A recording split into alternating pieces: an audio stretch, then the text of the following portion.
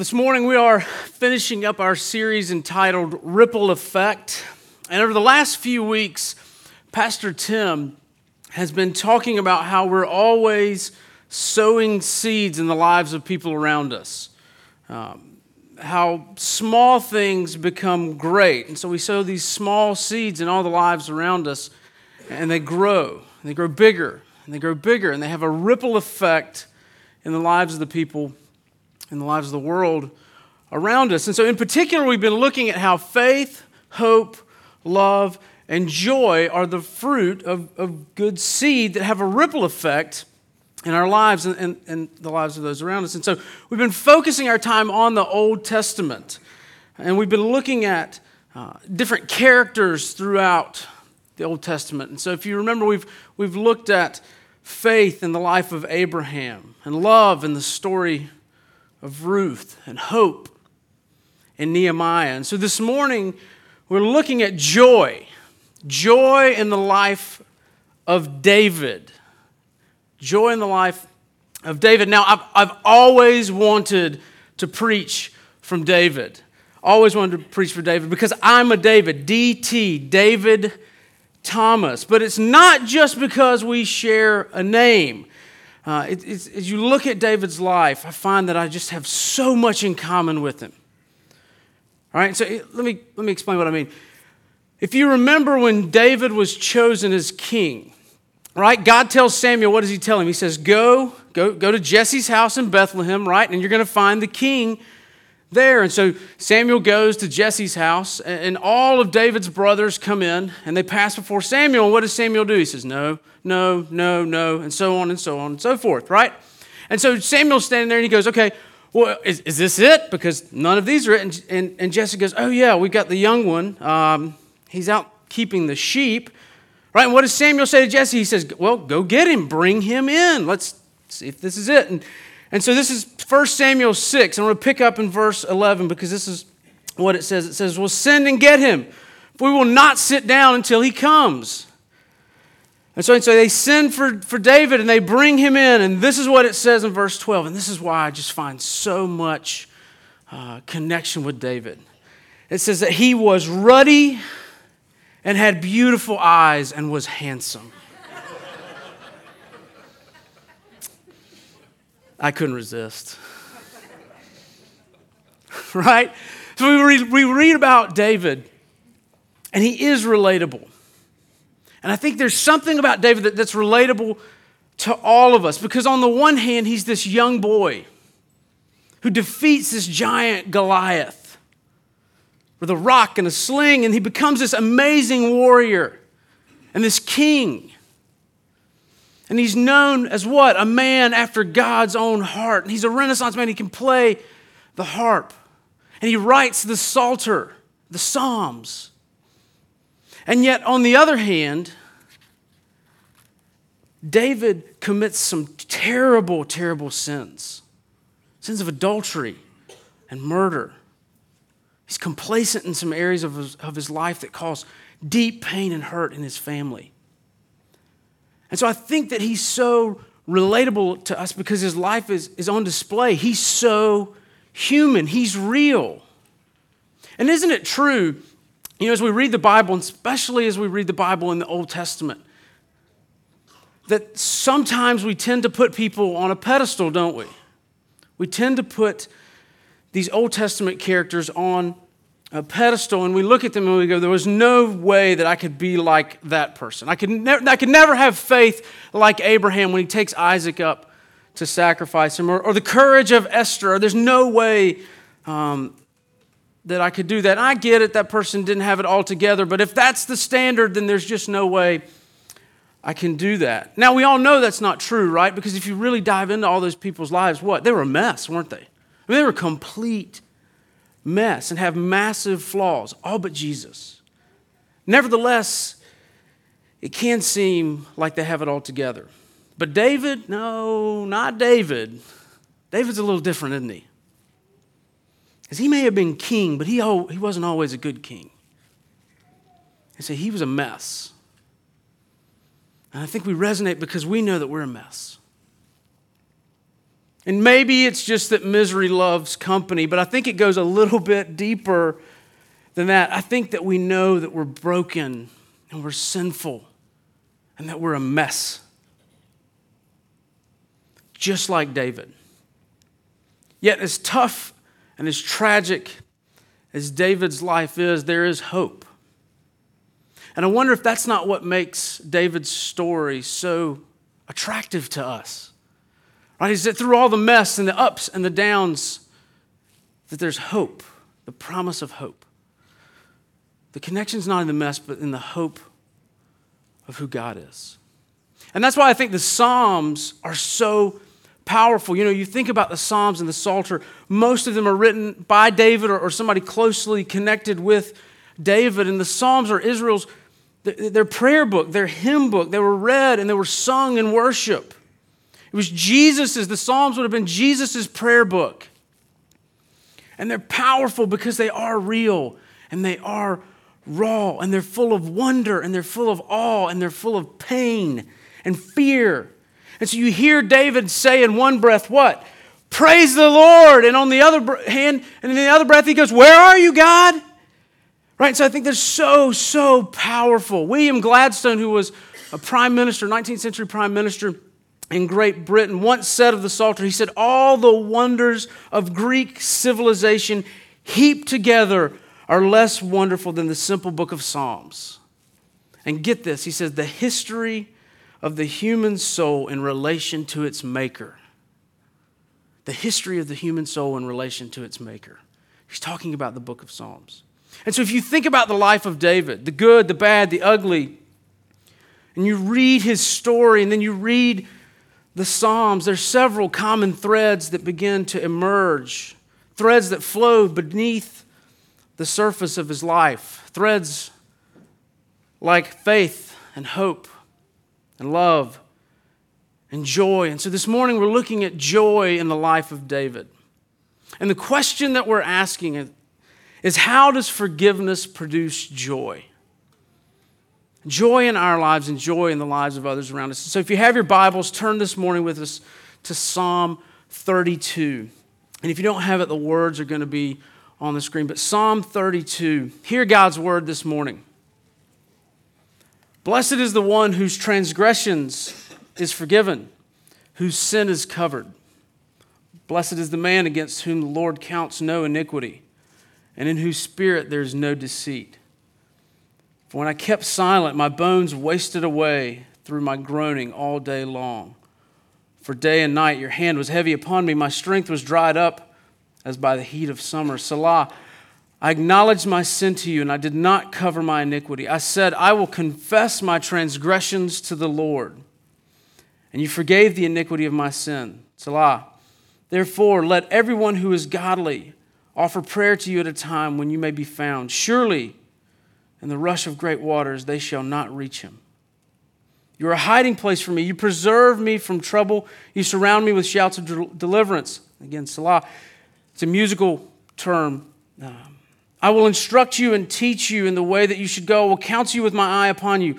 Be not like a horse or a mule without understanding, which must be curbed with a bit and bridle, or it will not stay near you. Many are the sorrows of the wicked, but steadfast love surrounds the one who trusts in the Lord. Be glad in the Lord and rejoice, O righteous, and shout for joy, all you upright in heart. This ends the reading of God's word. May he add his blessing to it. Would you pray with me? Our Father and our King, we pray you would open our hearts and our eyes this morning to the joy that is found in being a people who are forgiven. In Christ's name, amen. All right, so Psalm 32 is known as one of the penitential psalms, right? And the most famous of the penitential psalms is Psalm 51. That you're probably all familiar with. But Psalm 32 is in that same category, but it's more than just a confession, right? Because David actually moves beyond confession in Psalm 32. He moves beyond confession to the fruit of confessing your sin, forgiveness and joy and thanksgiving.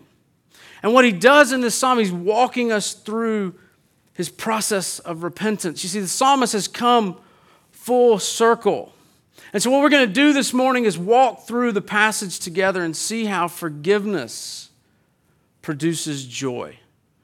And we're going to dive right in because the psalmist dives right in. If you look at verses 1 and 2, blessed is the one whose transgression is forgiven, whose sin is covered. Blessed is the man against whom the Lord counts no iniquity. All right, so the first thing that we see is the blessedness of being forgiven.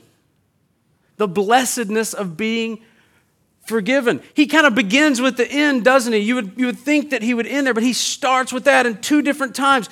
You are blessed. He comes out strong. And you kind of get this immediate sense of joy, don't you? That there is blessedness in being forgiven. And note what he says is not being blessed or being blessed. It's not, blessed is the one whose bank account is full. Blessed is the one who has a job that's secure, whose children obey perfectly.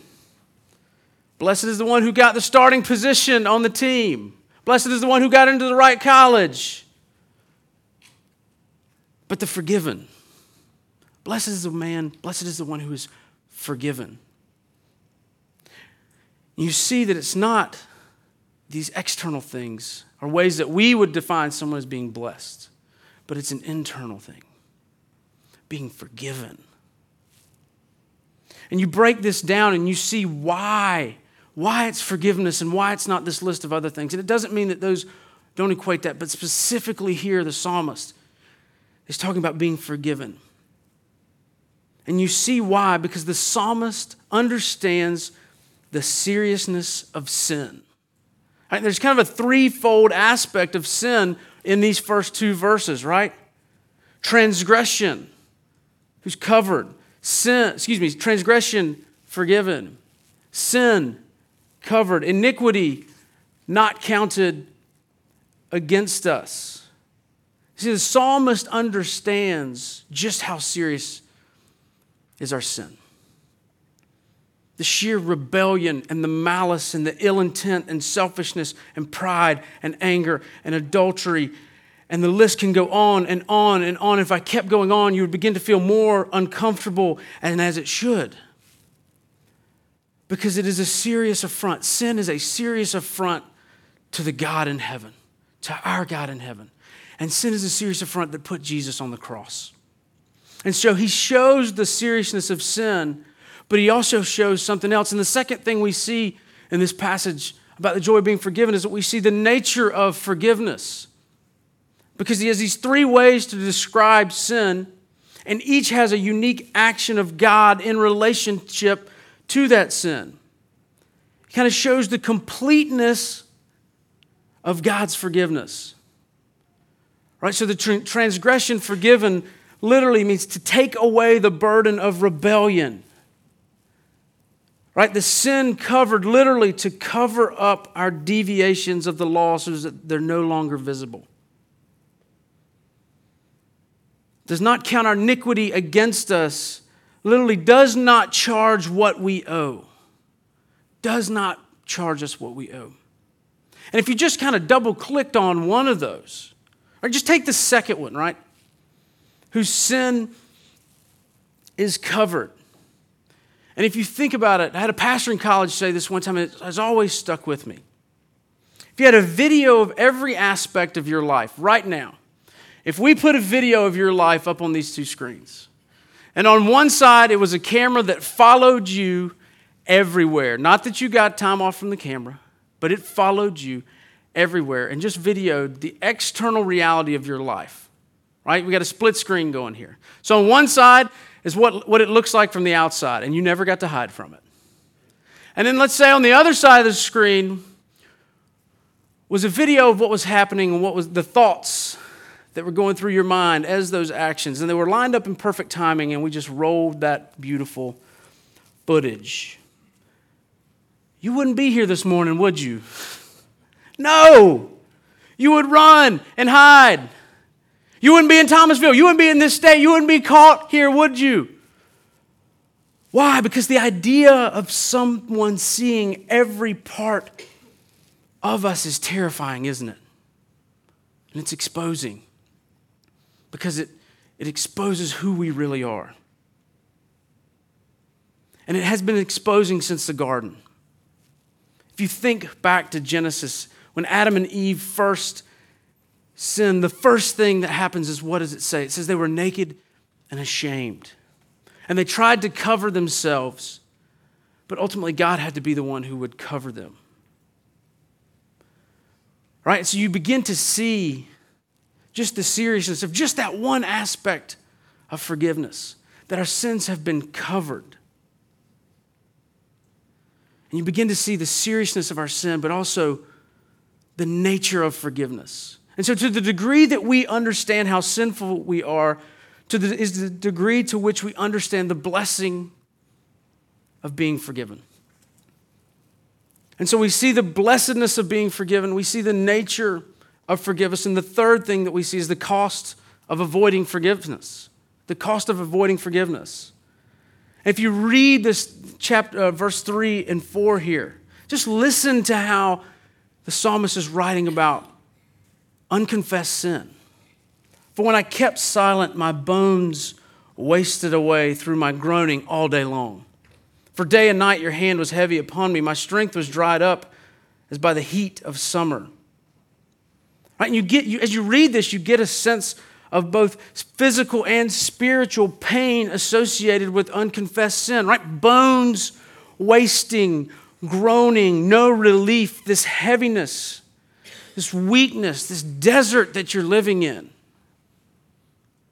And you get a glimpse of how costly it is when we avoid seeking forgiveness. Spurgeon said that the Spanish Inquisition with all its tortures was nothing to the inquest of conscience, which holds conscience within the heart. And he goes on, he says, God's finger can crush. What must his hand be? And that pressing heavily and continuously. How true that is, isn't it, friends? Think about it. When God's hand is heavy on your conscience, there is no relief. And so this morning, my question to you as you're thinking about that is, what about you? What about you? Is your heart and your mind heavy with something that you've kept silent about this morning? As you think about this, are you at all experiencing what the psalmist is writing about, the heaviness of sin that hasn't been dealt with? Now, thankfully, David doesn't leave us here, but he gives us a remedy. And the fourth thing we see is the key to forgiveness. It's confession. In verse 5, he says, I acknowledge my sin to you, and I did not cover my iniquity. I said, I will confess my transgression to the Lord, and you forgave the iniquity of my sin. You see, relief is only found when we come before our Savior confessing our guilt. And there's power in saying that I'm wrong, that I'm sorry, please forgive me. And it's hard to say it to another person, isn't it? But to God, it's often harder. Yet the only way to really find true relief and true forgiveness is to take our sins before the Lord and confess them. You know, it's kind of interesting. It's something that even in our parenting, we're beginning to help our children to see, to do right now is really the process of what he's talking about. He's talking about owning it, owning your sin. And it's interesting that you have to be taught how to own sin. Let me tell you what you don't have to be taught is how it wasn't you who did it. Right? There's a very common phrase at our house with an almost 7-year-old, a 5-year-old, and a 2-year-old. And you know what that phrase is? Not me. I didn't do it. It wasn't my fault. And so what we're teaching right now is this idea of owning it. You can be sorry for accidents. Sorry about that. That was an accident. Sorry is for spilling water. But owning our sinfulness and our sin. Because when you say I was wrong, it takes it to a whole nother level, doesn't it? And we see it with our children where you go, did you hit your sister? Well, it was an accident. I didn't mean to. And you go, okay. And you're calmly, right? But I watched you. You do it. Well, okay, well, yes, I did hit him. Okay, well, what happened before? But I didn't mean to. Oh, you didn't mean to. Well, what happened before? Well, she hit me. Oh. So she took something from you or she hit you and she made you mad. But it was an accident, right? And so you begin to make these connections with them. The more you ask questions. And so when you find out, oh, she made you mad. And what we're trying to learn how to do is, well, what did you want to do to her? And it's interesting out of the mouth of a child because they're able to articulate it. And their honesty is so refreshing because I wanted to hurt her. I wanted to hurt her for hurting me. And at that point, we're able to draw a connection. We're able to go, did you mean to? Yes, I meant to. Yes, I meant to. And then we take them before the Lord and we ask God for forgiveness, and then we can ask our siblings for forgiveness. But there's power in owning our sin. Our sin before the Lord and our sin with other people is by naming it, calling it, and owning it. This morning, is there anything in your life that you need to own before the Lord? Is there anything in your heart, in your life, you need to own before the Lord and own towards someone else in your life? Maybe it's a spouse, maybe it's a child, maybe it's a parent. Run to the throne of mercy this morning. Name it. He knows it already. Confess your guilt and receive forgiveness. Because the psalmist, as we're seeing, he experiences the relief of being forgiven, and now he moves from experiencing that relief to exhorting others to do likewise. And so if you look in verses 6 through 10, what we see is the encouragement for others to seek forgiveness. And so at verses 6 through 10, we're going to read them for the sake of time, but we see the ripple effect that comes from being forgiven. And it's kind of this concept of free people, free people. Right? Have you ever met somebody who's humbly honest about their faults and about who they are, and there's something immediately attractive to them? Why? Because here's a person who's acknowledging that they don't have it all together. And you want to be around that person. Free people, free people. And the psalmist has been forgiven. And now he's encouraging others to do likewise. And so he says, seek the Lord. Don't be stubborn. Run to him. Trust him. And he's calling others to do the same thing that he's just shown the process of in his own life. And so as we begin to make this connection between David and ourselves, you have to stop and at least some point think, wait a minute, Jesus, if the Psalter was Jesus' prayer book, how did Jesus pray this? Because he was sinless, right? So he doesn't have any sin to confess, and you start to see it and you go, well, it doesn't make sense. As one of my seminary professors used to say, he said, Jesus prayed Psalm 32 as our representative. You know, that he can affirm the blessedness of forgiveness because he knows that it is the work on the cross, and not just the work, but his work on the cross as our priest that is the basis of the forgiveness of sin. Right? Jesus prays it on our behalf. And if you even look at the threefold aspect of sin that we talked about earlier, right?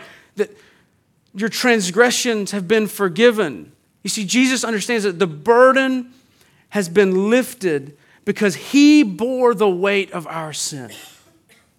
That our sin has been covered by his shed blood. that our iniquity is not counted against us because he paid the penalty for us. See, Jesus felt the physical and the spiritual weight of our sin. And as our representative, he now confesses so that we can receive forgiveness. And so there's so much more that we can unpack, but my hope and my prayer this morning is that as we begin to look at this and as we begin to see David's experience and then Christ's experience on our behalf, that we too can understand the joy that comes with being forgiven. The joy, not just the happiness. Happiness is a feeling. You can be happy about what you ate for breakfast. What happens when you eat something bad for breakfast? Well, you're not very happy, right? We're talking about joy, this undercurrent that drives your life and moves your trajectory forward. And it comes through being forgiven. And so this morning, have you experienced the joy of being forgiven? The joy of being forgiven. Not that your circumstances are always great, because they're not going to always be great. But have you experienced the joy in your bones and in your soul of knowing that you don't have to pay the penalty for your sins, that Jesus paid them on your behalf? Have you experienced that this morning? And if not, my encouragement this morning is run to him, confess it, receive the forgiveness and the love of the good, good Father, which we just sang about. You know, Jesus says in the Sermon on the Mount, to the degree that you have been forgiven, you will forgive others. And so maybe you've received that forgiveness this morning, but you're having a really hard time forgiving others. Are you extending the forgiveness this morning that has been extended to you? Are you extending that forgiveness to those around you, to those who've hurt you and who've wronged you? Think about that this morning. And finally, the third thing, look around you this morning. Who can benefit from your experience? Who can benefit from the experience that you have had of being forgiven? Maybe it's a particular type of sin. Maybe it's something else in your life. But as you look at the people who God has surrounded you with, who can benefit from the fact that you have been forgiven? Because just like David wanted Israel to experience the joy of being forgiven, you too have the opportunity for those around you to experience the same joy that you have experienced. And so this morning, think about that. This week, think about that. Who has God placed in your life who needs to hear the message of redemption and reconciliation and forgiveness? Be glad in the Lord and rejoice, O righteous. Verse 11. Be glad in the Lord and rejoice, O righteous, and shout for joy, all you upright in heart. Would you pray with me? Our Father and our King, we thank you this morning for the joy of being forgiven. We pray this morning that you would convict us of unconfessed sin. I pray that if there's anyone here this morning who has never had that experience of confessing sin, that you would allow them that opportunity today. And God, we pray that you would convict us where we need convicting, and that you would build us up in areas that we need to be built up, that the truth that we have been forgiven will permeate our hearts and our lives, that we'll be able to claim that truth even though we may not feel it, and walk in light of the new life that you have given us as sons and daughters of the King. We pray all this in Christ's name.